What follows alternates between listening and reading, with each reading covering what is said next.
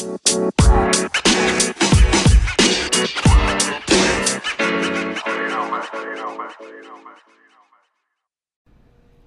to the Business Blast podcast. I'm your host, Tyler Wagner. This episode is brought to you by Authors Unite. Authors Unite provides you with all the resources you need to become a successful author. You can learn more about Authors Unite and join the free community at authorsunite.com. Now, let's jump into the episode.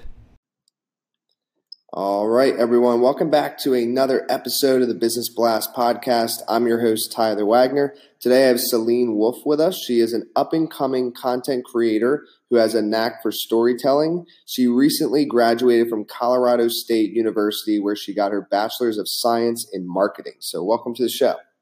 Thanks so much for having me, Tyler. Of course. Grateful to have you here. We'll jump into the first one, Celine. The first question I have for you is, what is the best story from your life that has an underlying valuable message? Yeah, wow. Let's go big. When I would say the best story would be when I was about 15 years old, my family and I, we went to Ethiopia because one of my sisters is adopted from Ethiopia. So we went, and this is when we got to pick her up. And a lot of people, you know, the stereotype like, oh, starving kids in Africa is kind of what we just grew up hearing. And it just kind of set a lot of preconceived notions in my head. But then when I got there, you know, I got to see people building lives, having families, working, creating institutions to better other people. And I think what I took away from that whole experience was not to be dismissive of people, you know, through kind of like condescending stereotypical sayings like, you know, starving kids in Africa. So it was really nice to walk away and have, you know, these other ideas in my head that no, like other countries are developing, and that they're not just the stereotypical, you know, very impoverished area. Totally. And I'm excited for you answering this next one. So what is the most valuable piece of information we should know that's within your expertise or industry? And you go anywhere you like, but what really interests me is the storytelling. Like, how did you know you had a knack for storytelling? Yeah, I think I figured out I have a knack for storytelling not because I'm actually telling the stories, but I take the time to listen. I think that's all that people really want today, any day in life, is just for people to listen, and then they will tell you their story. And as I just started just kind of closing my mouth and listening to things, I was like, okay, I want to collect this. I want to film this. I want to record this. And, you know, they give me the content, and then it's just up to me to cut it and edit so that the reader or the listener can get the most from their story. And what's your best piece of overall business advice? You're not necessarily industry specific.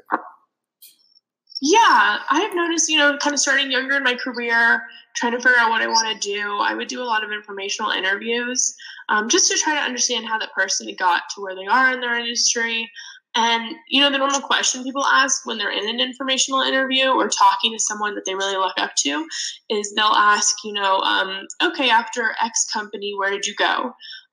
Which it tells you their path for sure. It tells you where they went. But the real question I think we should be asking is when you're talking to someone is not where they went, but what did they do in between those two chapters to get them to where they were? Because I think those actions that occur in between life events in companies and industries is more important.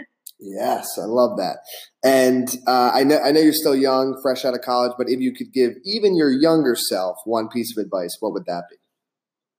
Yeah, I think, you know, having a lot of jobs, like I was a lifeguard, camp counselor, you know, back in high school, a lot of those kind of smaller jobs, I would tell myself, don't let that job title define you, but like let the reputation you have among those you work with define you. And I will definitely carry this with me, you know, from younger self to older self is don't worry about the job title so much, but think about the impact that you have on your coworkers and the legacy you leave behind, I think will mean a lot more than the title on LinkedIn or the name tag you wear every day. And in your opinion, kind of going a different route, in your opinion, what's the key to happiness? I'd say the key to happiness is like kind of just boils down to freedom and to having agency in your own life and the ability to do what is best for you.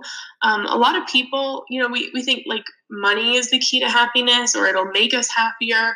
But I think happiness, you know,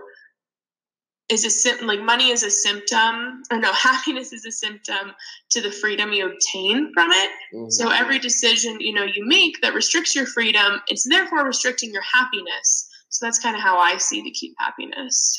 And what is the best book that you've read, and what was the number one thing you learned from that?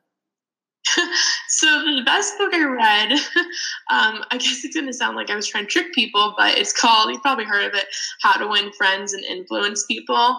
And after reading that book, something that I took away from it was, if you want something from someone, if you want to better yourself, find a way that when they help you, you will be helping them as well. So it's just like a win-win situation. And I think if you find the win-win in situations, then more people will be willing to help you and to work with you.